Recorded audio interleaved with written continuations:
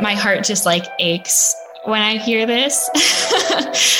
It aches because of, my own experiences, or also just the women that I talk to on an everyday basis that are selling within organizations, right? I feel like we're finally addressing our collective trauma and calling it out as such. I don't know about you, but I feel like the strategy was just to grin and bear it and to play along.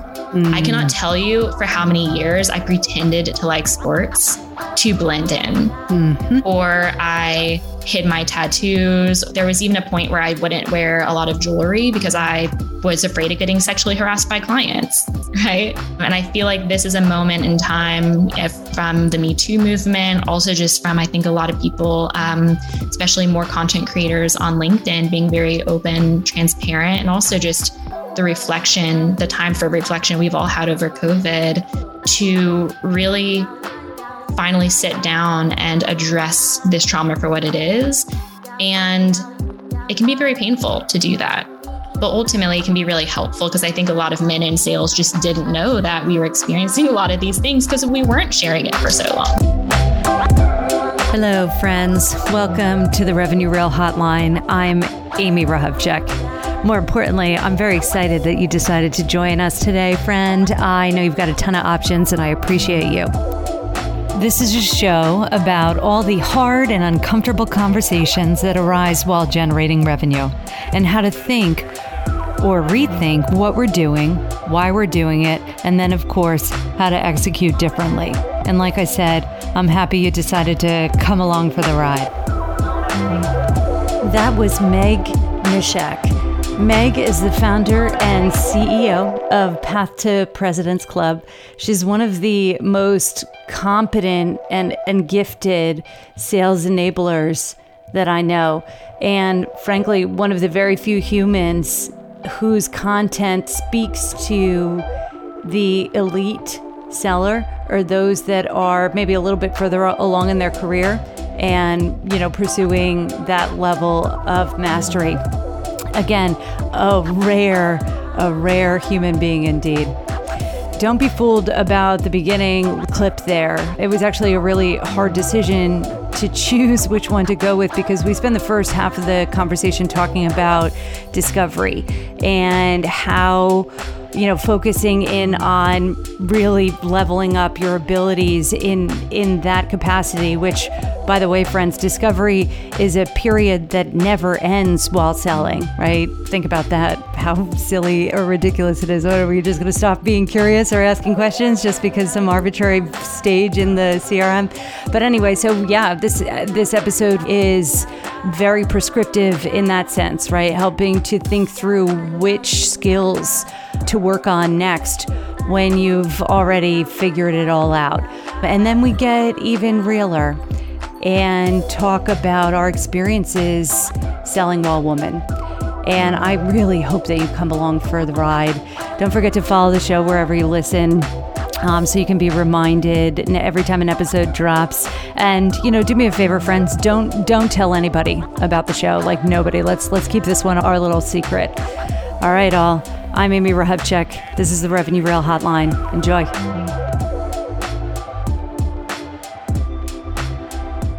Megan Mishak, welcome to the Revenue Rail Hotline, friend.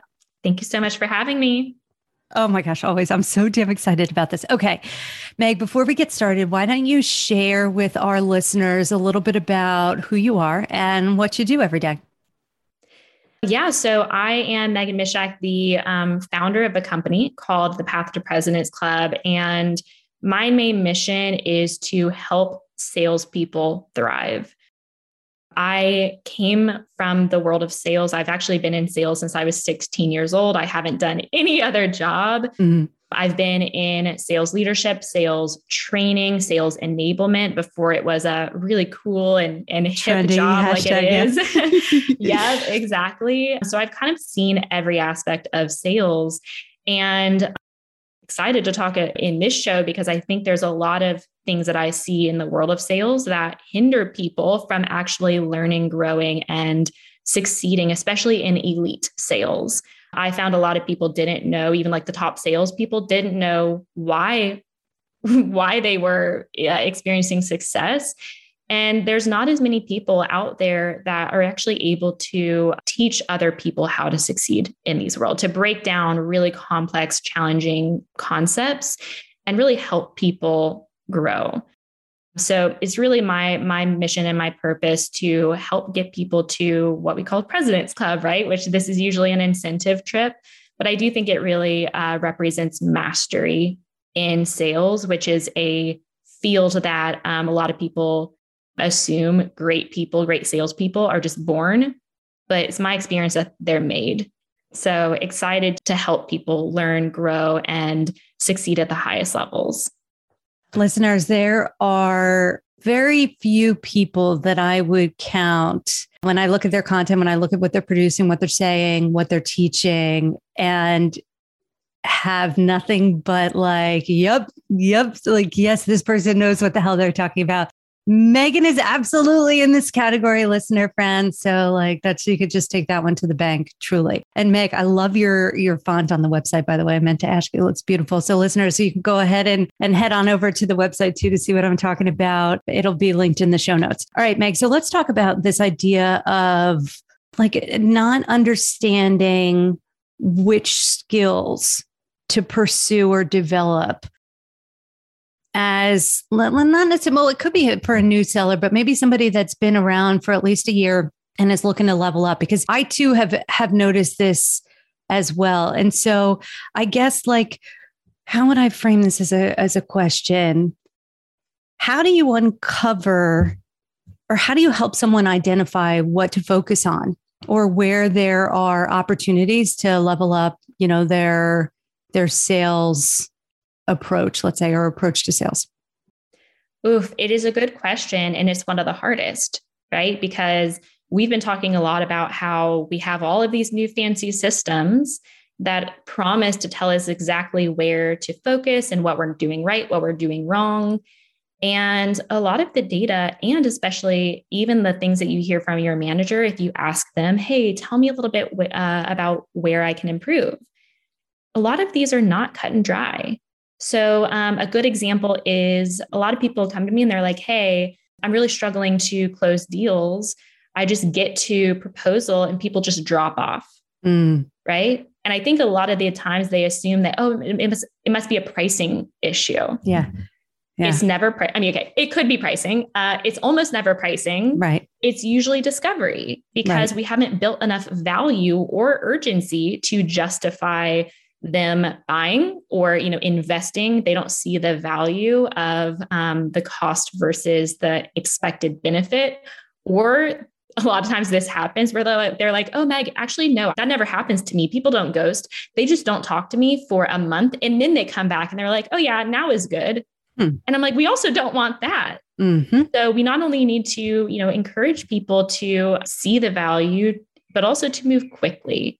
And so I think when we think about where to improve, it definitely is custom per seller, right? There's some people that are incredible on certain things and struggle in other areas. So what I would recommend, and also this is a very different conversation if you're just starting out in your sales career, which is actually easier from that perspective. Right. Just start with the sales process, right? Learn discovery. Learn prospecting first, master prospecting, then learn discovery and kind of go through the process.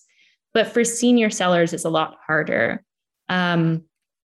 Okay. So I love that. I'm with you on it's easier for new people. I get up on the soapbox about Pareto's principle, or the 80-20 rule, right? Why don't we teach sellers about this, right? It's just this concept, friends, that you're going to get 80% of your results from 20% of your activities. And really this applies for, at any point in your career, but your job, especially at the beginning, is to figure out what are your 20%ers? What are the 20% actions that you're doing that are yielding you 80% of those results?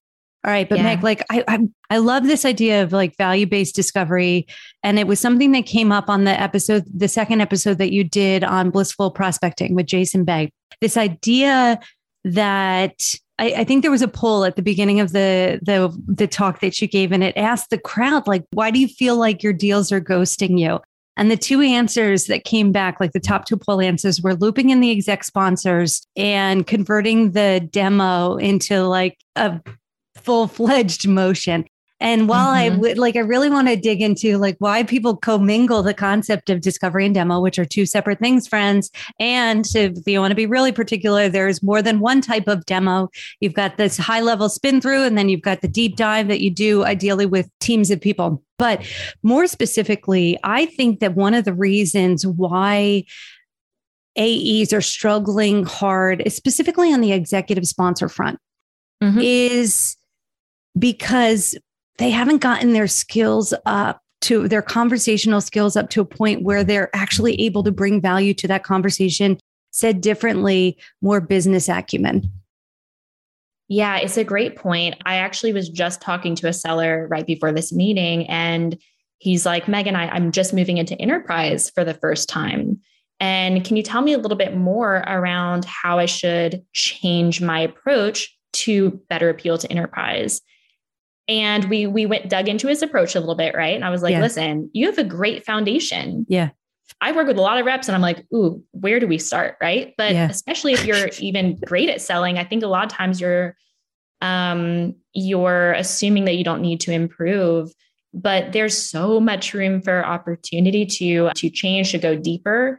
And I feel like a lot of times it's this pull between your manager and the sales process, pulling you to move faster. To rush to get through discovery. Yeah. Yeah. Basically, like I always tell people too, you're just like rushing to close lost in a lot of times. Yeah. But if you spend more time in discovery, it's the one skill that I find has such an incredible impact at every stage of the process. Right. Discovery is the foundation. You're literally making an investment that will help you the entire time. So when we think about discovery, I do think it's a blend of basic conversational skills, right? Open-ended questions, like those things.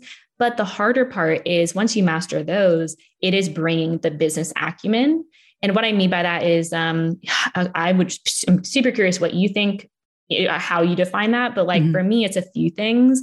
It's how do I understand my clients in a deep enough way in order to do two things, right? How can I speak in their language and build trust with them?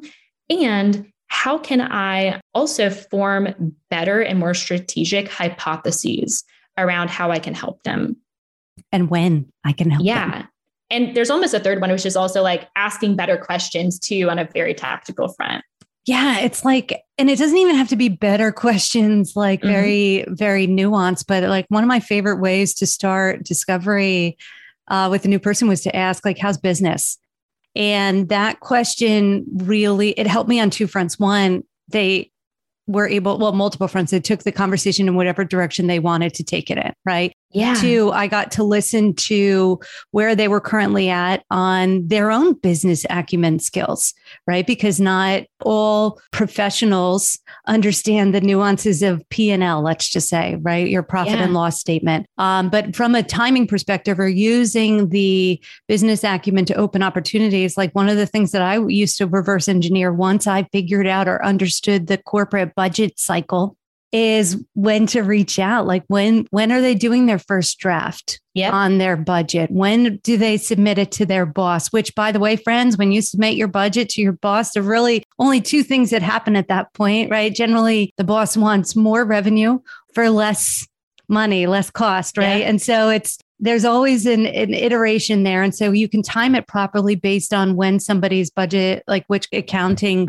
calendar somebody is working off of. But anyway, like I could do this all day, but just like a basic understanding that you've got top line revenue, right? Yeah. And then you've got your costs, the things that go into, bringing in that revenue. That spread is called profits.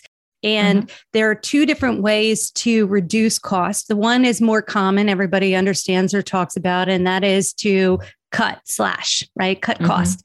But the second is everything that happened over COVID, right? Yeah. But the second is actually, it's driven by efficiency and it's born out of innovation and it's looking at your existing tech stack as an example and figuring out how to get more for less. But anyway, I'd like to see more business acumen on our sales boss front too. But I feel like that's a conversation for a different day. That's a big one. But I think that even for me, I simplify this. I always tell people, the easiest way to understand the value to your customers is a concept I called value drivers. Mm-hmm. And no matter what you sell, and I usually actually convince people of this by doing like a big exercise, like list out your clients' gains and pains. Mm-hmm. And I ask them, are there any patterns or buckets you recognize? And they're like, oh, there seemed to be one focused around revenue, right? Like, how do we make money or increase performance or increase results? Mm-hmm. There's one that, focuses a lot on workflows and time management. I call that efficiency, right? Mm-hmm. How can we save time, save money? How can we increase output by making it faster? Mm-hmm. There's also usually one focused on customer experience. Mm-hmm. And that can be customer loyalty or customer like brand perception or brand value. Mm-hmm. Especially important when we think about the world of social media and how important brand value is in the current world. And there's also one that is important to some businesses, which is risk and compliance. Mm-hmm. And so if we simplify it out to those 4 buckets, this is one thing I see a lot of salespeople missing, right? Going from a good salesperson to a great salesperson. Mm-hmm. I find a lot of salespeople focus so much on immediate pains and gains, right? They ask like one question, hey, tell me a little bit more about what you're struggling with. And the client says, oh, well, this is our biggest priority. And they're like, great, we can solve that. Let me tell you how, and let's go get to the demo. Right. But what I focus on is going a lot deeper and going broader with the value. And instead of just focusing on those immediate pains, which that's really fantastic, right? There's some urgency, there's some really prioritized pain to solve or gains to achieve or both, then you can absolutely get deals done in that way. But when it goes to how can we increase both the impact we have on clients, how can we increase the sell bigger and better deals, it's going further. And one thing I heard it from you is like, I think that business acumen, it not only impacts the questions we ask, because I actually really like the question you ask. It's because it's simple. So many times salespeople are like, they ask a question like this. Hello. So like usually, this is how we help. Would that be valuable to you? Yes or no? And they're like binary questions. They're like, sure. Mm-hmm. And you're like, okay, check mark, found pain. They want our service. I'm like, that's not pain. Right. Yeah. Well, I think we did that to ourselves with all the the ridiculousness. Yeah. No, it's so like, I agree with all these things. And I'm sad that I'm going to pivot us here or about to. I'm going to give you the final word. But listeners, for anybody that is interested in like a deeper dive around discovery, I love the Jeff Bajorek episode. The Jeff Bajorek Does Discovery, which is episode 4. And Meg, he's like right with you. I didn't believe him at the time. This was last year. I love him. Yeah, no, he was talking about how everybody's in such a rush to get through to discovery so they could actually get to the selling part, which I didn't see it at the time, but I think the two of you were spot on. So that's a great episode. And then I'm going to link the Jason Bay Blissful Prospecting because Meg and Jason go deep into, again, how to get past the, looping in more executive sponsors early on. Mm-hmm. And of course, converting more opportunities to survive past the demo stage, let's just say. Okay. For sure. Meg, let's talk about selling while woman. I was telling you earlier, my heart just like aches when I hear this. It aches because of, my own experiences or also just the women that I talk to on an everyday basis that are selling within organizations, right? I feel like we're finally addressing our collective trauma and calling it out as such. I don't know about you, but like I feel like there were a lot of women in sales who the strategy was just to grin and bear it and to play along. I cannot tell you for how many years I pretended to like sports to blend in, or I hid my tattoos, or there was even a point where I wouldn't wear a lot of jewelry because I was afraid of getting sexually harassed by clients. Right. And I feel like this is a moment in time from the Me Too movement, also just from, I think a lot of people, especially more content creators on LinkedIn being very open, transparent, and also just the time for reflection we've all had over COVID to really finally sit down and address this trauma for what it is. And it can be very painful to do that. but ultimately it can be really helpful because I think a lot of men in sales just didn't know that we were experiencing a lot of these things because we weren't sharing it for so long.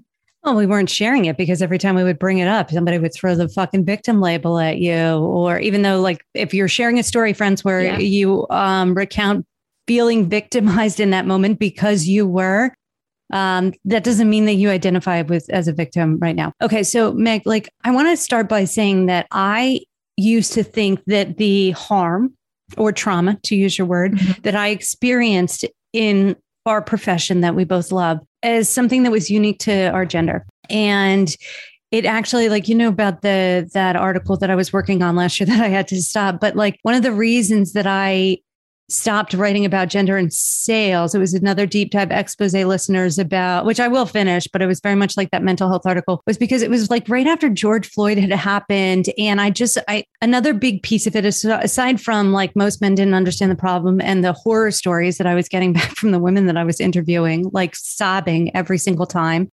I didn't want to write about just gender when we were still murdering Black people in this country with impunity, right? It just felt tone deaf. But anyway, so over the past year, I've realized that a lot more of us can relate to feeling harmed than just like a women, right? For example, sexual orientation. Black people have experiences with code switching and the hypervigilance. And so don't even get me started on intersectionality, right? So the plight of the Black woman in particular, which is a force multiplier, right? Because you got a couple marks against you there, theoretically, and in reality. But that said, for our purposes, gender. I remember I was in San Francisco when Me Too hit. And at that point, I hadn't seen a therapist once, right? But for me, it was like I got hit with the reality of all these experiences that I had had. And whether it's from back in the day, like people on your own team snickering about the only reason you're winning the leaders boards is who knows what you're offering on the side. Like I too, it's funny you said you cut out the jewelry. I bought a piece of jewelry. I bought an engagement ring thinking not a real one. I think it was definitely a Cracker Jack box and shit. But like there was a period where I would go out on meetings and it was interesting because I didn't realize how common this was. I had felt you think it's you. Yeah, I had felt so alone in this experience. And so I too am excited that more people are talking about it. However, even last year and even in the research for that article, like there's a lot of backlash in sharing these stories with your own team publicly. And so people are still like, kind of holding them close to the chest. But like, what would you say to that on any front? Yeah. So I think, unfortunately, what we have on our hands is, I think so many men in the culture are reading these stories and saying, thank God our team doesn't do that. Thank God I'm not one of those men who sexually harasses my coworkers. And the issue is that I think what you've talked about too is that it's not just those bigger moments, right? Like I've been sexually harassed and assaulted by 2 bosses, but that does not define the majority of my sales experience because a lot of that is just the microaggressions. And that's from a lot of times very well intending men and coworkers. And I think one of the things that we also have to realize as white women and just women in general is that we also have a lot of privilege that we also should check and realize, right? I think a lot of times we're recognizing that we have had really hard experiences and that we are healing from those. And there's a lot of fight that we have in us. But I do also feel very called to also recognize the fact that I'm a white woman, which means I look around and at least when I'm in a sales role, I see a lot of other white women. But we also need to not only fight for and advocate for minorities and minorities in the very broad sense, right? Like all of the other people who don't actively have a seat in the table. Because I don't know about you, Amy, I don't think I even have ever worked with a Black woman in sales on any team. I have worked with Hispanic women and Indian women. And I've also been I've literally been in around probably the same time that you mentioned the George Floyd murder. And I've been in a room with sales leadership where we had a white man say, yeah, I know that we don't have any people of color on our leadership team.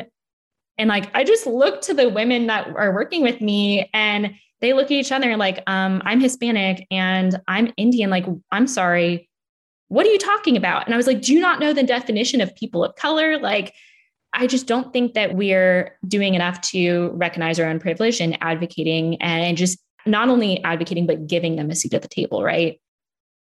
But really reflecting on our own actions as well. And that's been hard for me. I had someone, comment on some of the language that I used in training, and I was defensive at first. And it took me a good week to be like, are you kidding me? I can't believe that. Like, for example, I was using one graphic in a training and it was a gear. And one of my Jewish colleagues came to me. He's like, hey, I just wanted to let you know, like, that made me feel a little uncomfortable. It looked like a swastika. And at first I was like, are you kidding me? This is a gear. Mm-hmm. But I finally took note and I was like, okay, I'm being a little defensive because I'm embarrassed. And I need to recognize that what might not matter to me, what I look at and see a gear, right? Like the language we use. And even if we have the best of intentions, or we didn't have any malintention, right? Like I wasn't looking for, I definitely wasn't looking for icons within my little icon bank that looked bad to anyone or had any hidden representation. But the actions we take, the words we say, the things that we do matter. Yeah, they have an impact. And they might be interpreted very differently to different audiences. And so I think that not only do we as white women in general need to, look at our experiences and heal from those and try to, take action to support other women in sales, we also need to realize that the way we feel is being felt by a lot of people. And so even just not only taking steps to hire more women in sales, but really trying to take steps to allow everyone to express what they're seeing in the space and to create more diverse and truly equitable and inclusive environments on all fronts. And I think what you mentioned too is we need to also be comfortable calling out and calling in, because I feel like we're in the world where everyone's like, we have a DEI program. And I've worked at companies that had really strong DEI programs and shit is not getting better, because it's always the, thank God it's not me. I think you were right to call out the initial defensiveness that you felt in the face of that particular feedback.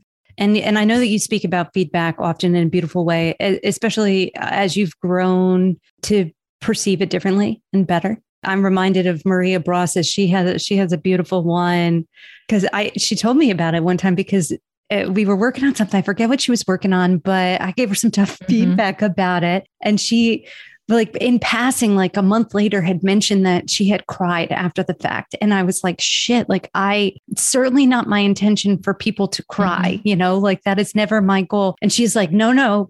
She goes, it was amazing. And you were right. And she goes, but it was a quick tear type thing, because I think about it not as feedback, but more as around like blind spots. It's either I'm going to receive this feedback or I'm going to be harboring a blind spot that I didn't know about.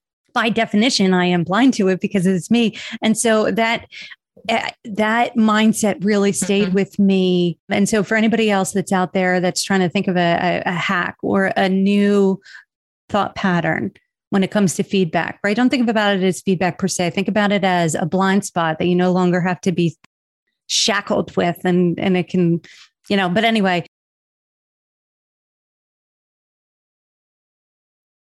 we all have different experiences. And so we're going to see things that are different. And so when we're able to let go of our rightness or the defensiveness or the dismissiveness, we will learn a tremendous amount. And if I can give one final point there, I think it's kind of funny. This relates to what we were talking about in sales, which is slowing down. And one thing I think a lot of people struggle with is that they don't give themselves enough time to process and let those emotions pass before responding. And I'm just going to tell everyone, it is fully okay to just say, hey, thank you so much for that feedback. Can I have some time to process that? Yeah. And I wish that a lot of other people would have done that when I gave them feedback, right? Because what I also find is a lot of times when we respond in defensive ways, do you think that person is encouraged to give more feedback? Absolutely not. They're never going to tell you anything again. They're probably just going to potentially leave the organization, feel alienated, and not tell you anything. And so we need to really thank them, give them time to process. And we do want to see action eventually, even if it's like, hey, I want to let you know, I really appreciated that feedback. Here's how I'm going to work to be better in the future, right? Like I already changed the icon in that training. And by the way, it did hurt because I hope you know that I wouldn't want to have you think that that was my intention. So I also encourage you, if there are any other moments where you see things that you don't think align with my values, because I hope you know that I do have very strong values around diversity, that you'll tell me. Right? Like that's such a valuable conversation. But a lot of times we react.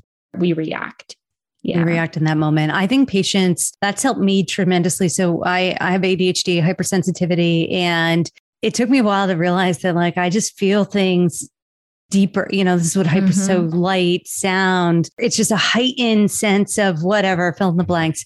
Anyway, learning to pause, especially in moments of anger, or to walk away, or to fucking do nothing. Like it seems really counterintuitive to your point, like just letting the emotions cool a little, right? Give it time to pass and allow for that objectivity to take back over, because it is very difficult, or arguably it's impossible to be and remain objective when really heightened emotionally, let's just say. Yeah. And it's hilarious because this is a sales strategy as well, right? I feel like for me, this is what I tell people around objection handling. I'm like, hey, first step, just take a breath. And a lot of people are so nervous that they just stumble over their words, and they're trying to interrupt and trying to prove the client wrong. And this is a strategy that will help us in sales, right? Where we can, I actually, for objection handling, I teach yes and, which is it's an improv technique, right? Instead of trying to fight, actually trying to listen, to deeply pause and try to understand the client. And I think that's something we can also bring into our DEI conversations and just more diverse conversations with all of our employees, right? Instead of fighting them and proving that you're right, or you didn't mean that, and you're not all men, I'm not like that. Simply listen and really honor, acknowledge, and validate that concern as well. It's the best practice for sales, life, and especially for working in more diverse and equitable cultures. So you said something that I can't pass over. It's just the being assaulted by two bosses. So for me, there was the most egregious, let's just say, it was, we did this big event at the 21 Club. I would do one every year. And it was like the ticket, right? Everybody wanted it. And at the end of the day, for people that were really great clients who would, refer people to me, it would continue on. And so I had gotten a van, right? A nice van to move us from the 21 Club to wherever we were going for dinner. And there was 9 people. And as I'm getting out of the van, one of my key champion prospects grabbed me and pulled me onto his lap and tried to kiss me as everyone had gotten out. And so, but I the only reason I mention it is because I had a conversation with Casey Jones one time about what's worse, right? When it happens with the buyers or when it happens with your own fucking team. And Casey was it is way worse when it happens with your own team, because that's supposed to be the safe space. And Meg, I'll even take that a step further. The hardest part for me about transitioning to sales enablement was realizing how pervasive the thinking about sellers was by our own people. We are not problem solvers. We are cogs and, line items on a spreadsheet. We need to fix them. And so I guess I feel you in that statement. And I don't how can I not come back to it or mention it? I'm so sorry that happened. I don't even know what else to say. Yeah, thank you. And, I think the one thing I want to leave with is for me, having those experiences, and if we have anyone that listens to this who has been through experience, it can be as traumatizing as your experience. Or, I had a manager. This was actually the second time I was sexually harassed. And I was like, I finally found a manager that really values my work ethic, and that I was like the first hire on the team in a remote office. And so I was like, wow, I found this person who really believes in me, who mentors me. And I was a very young blonde woman. And so even for, I did have a lot of situations with a partner, for example, who I asked him to mentor me formally. And he told me, Amy, I'm sorry, I can't mentor you. I'm married. And I'm like, well, what do you think I meant by mentoring? Right. And I was like, so also like, I don't think a lot of men also realize how limited women are in terms of professional development when they're young women, right? Because we're seen as dangerous in some way, whether it's men's reputation or, that hurt, as you mentioned, it hurts when it's from partners that don't really know you that well, but it hurts so much more deeply from the people we work with on an everyday basis. So I had a manager who I was working with. I was working so much. I would stay until late night talking about the business strategy, talking about hiring. I even helped decorate the office, pick out the office. I was so involved in every single aspect of this office setup, right? From sales to hiring more salespeople to training them. That's where my career in sales training started. But I also had this manager who took me to a bar after a client event one time and then told me, I've never felt this way about anyone. I'm in love with you. Completely unprompted. I had a boyfriend. He was picking me up that night. I had never crossed any lines other than being a young blonde woman. And I was very proud of myself because on Monday, I went into his office and I was like, listen, this was sexual harassment. And the response I got was, what do you mean? I was expressing how I felt. And don't you think this is more embarrassing for me than it is for you? And I'm like, correction. This is sexual harassment because you control my compensation. You are my boss. You hold power over me. This was completely inappropriate. I have never expressed any sort of interest in this relationship. I have done nothing except work tirelessly hard for you. And the issue is that what I didn't tell him was that how it impacted my understanding of my position and my role, right? On top of just being uncomfortable at work and obviously feeling really conflicted about whether to stay or whether to go, I also questioned every single success I had. I questioned. So true. I felt so confident about how I was growing in that role and all that I was achieving. And that single interaction made me question, did he just invest in me? Have I just gotten all these things because I'm a young, attractive woman? Yeah, but it's love. It's love. Yeah, but it's love. And that's just so detrimental. If you think about why do we have imposter syndrome? Because so many men literally just, they create this gossip. I've had so many people gossip, create rumors about me, men and women, right? And you wonder why we have imposter syndrome. So it's just this vicious cycle. And I don't think people understand how it's not just that our feelings are hurt. We're so fragile. These interactions tell us as women, we are only succeeding because we are attractive. We don't have a lot of more of value other than our attraction. It's not our skill, our confidence, our strategies. It is our looks. And that is so devastating. So any sales boss or sales leaders that happen to be listening to this conversation, just because you've never actually done this, that when someone on your team comes to you and tells you about an uncomfortable situation with the buyer and you express a hint of anything other than we don't need the revenue that fucking badly, get away from them. That is insanely detrimental as well, because it's almost like either not being believed or we don't think the pain is bad enough, or worse, it's just an obstacle to be endured on the path to revenue and all those. Meg, I'm with you so big on it. That shit gets in your head, right? It gets in your head. I'll even take it a step further. It's not just young women. Here's what happens when you get older, friends. We hear a lot about the confidence gap right? As being a thing that we got to work on with women. We got to up their confidence. And the confidence gap is absolutely a thing that is a factor for women by the numbers in their early 20s. So the confidence gap is actually an S curve. I had a peer, one of my friends that taught me a ton about selling, that was like, if you write one more fucking graph on a bar nap, like I'm never bringing you out to see prospects at night again because I like graphs. Okay. But anyway, so think of an S curve.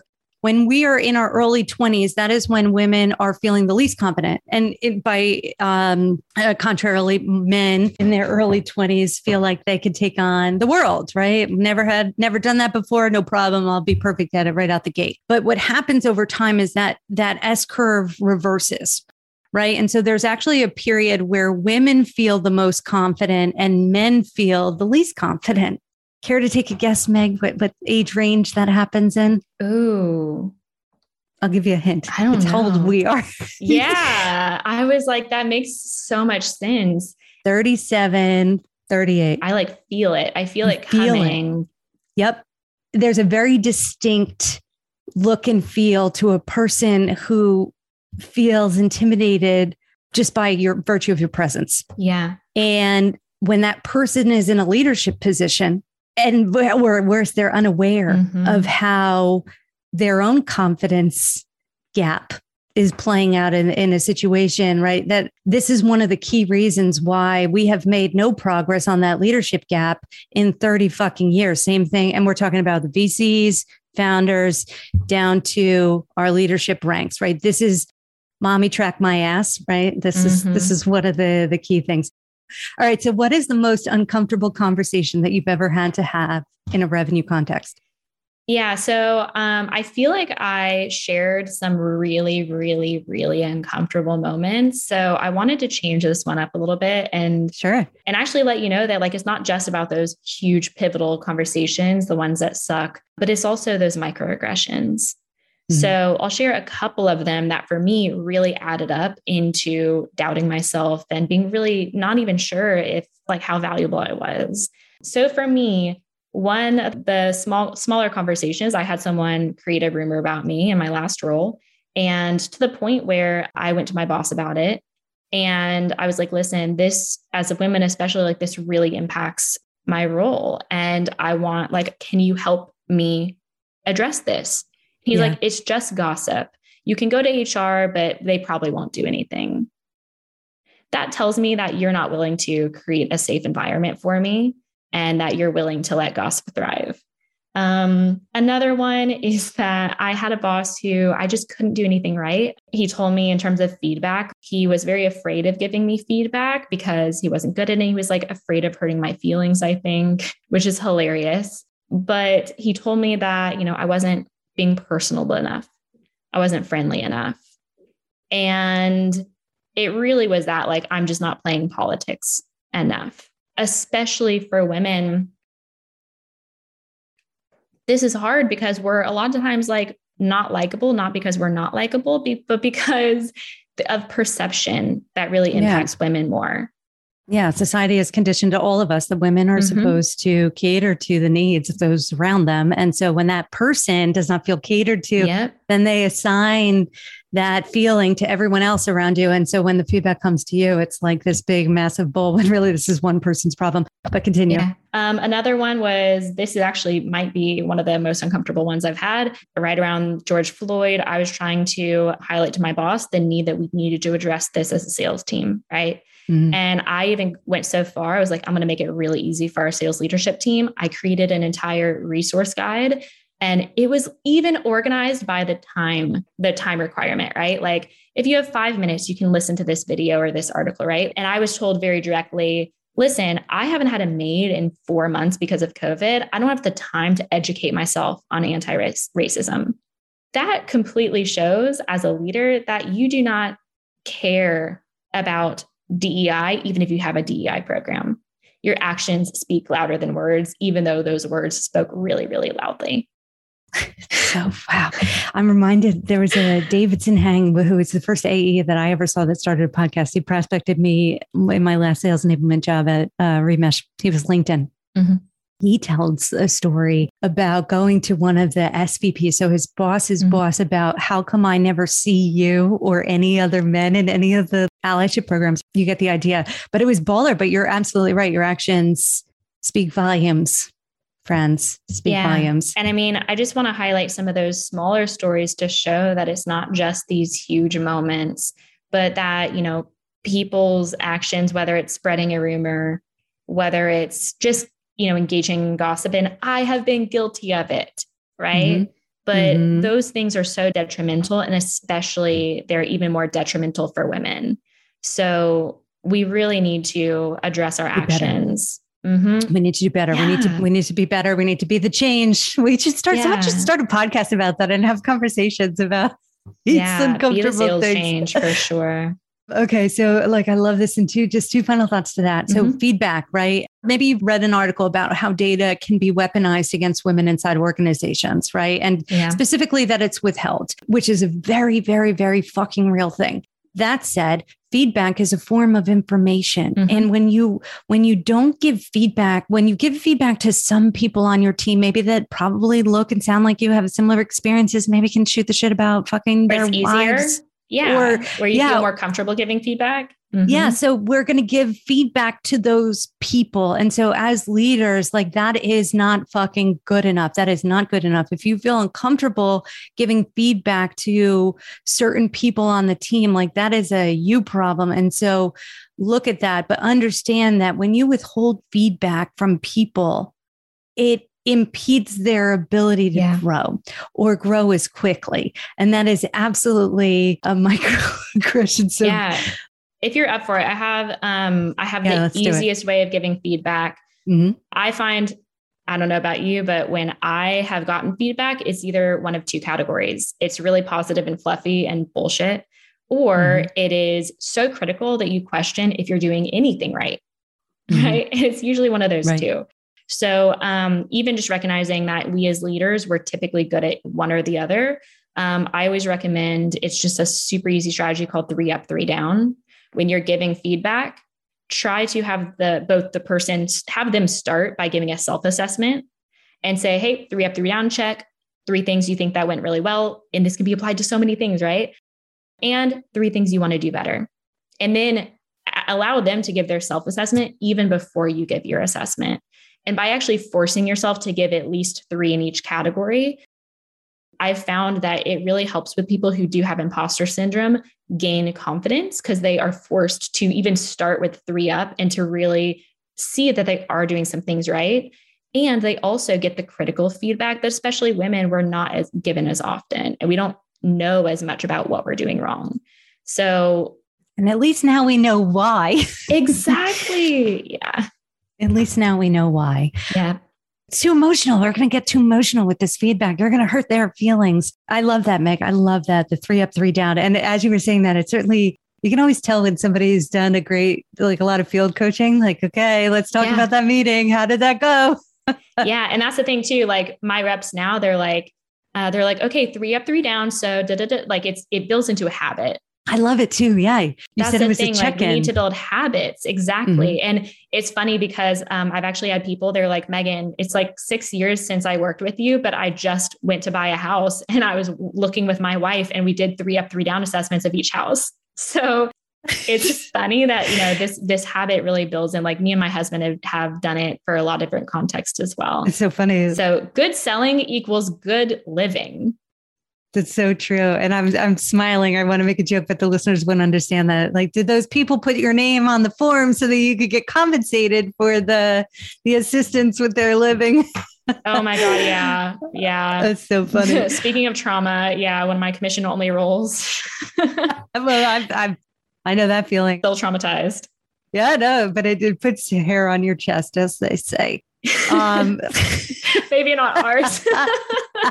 I know. Did you like the double entendre there? It's all line with all the men. It's like cliches. All right, Meg, how can people find you?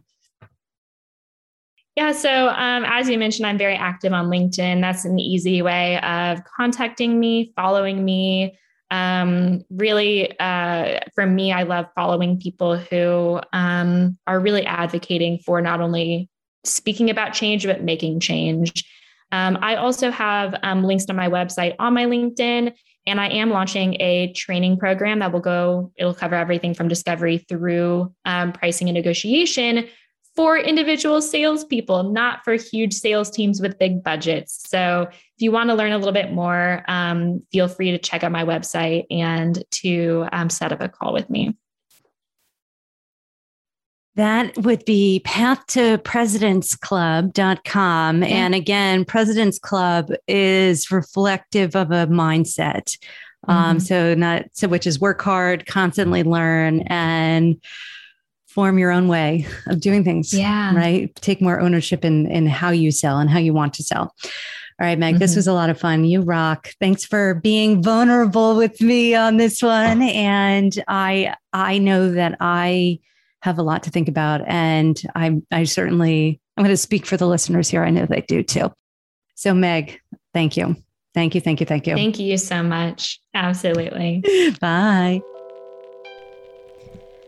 All right, friends, that wraps another installment of the Revenue Reel Hotline. I'd like to thank my guest, Meg Mishek, for being so damn real and so much fun. And I'd like to thank you too, listeners, for hanging around through the remainder of the conversation. It means the world, and I appreciate you. Do check out RevenueReel.com. There's a new Join the Conversation feature. If anybody has any thoughts or comments or show topic requests, I am all damn ears. Same thing, I'm introducing a live coaching aspect to the show, and anybody that's brave enough to get into a live account strategy session or deal review, that's where we kick things off. Don't forget to follow the show wherever you listen so you can be notified every time a new episode drops. Meg's LinkedIn profile will be linked in the show notes as usual. And definitely check out pathtopresidentsclub.com too. This episode was produced by the fabulous Nian Fielder. Thanks a lot, man. It sounds awesome. You rock. And I appreciate you too. I'm Amy Rahovchek. This is the Revenue Reel Hotline. Truth, love, and joy all, and happy selling.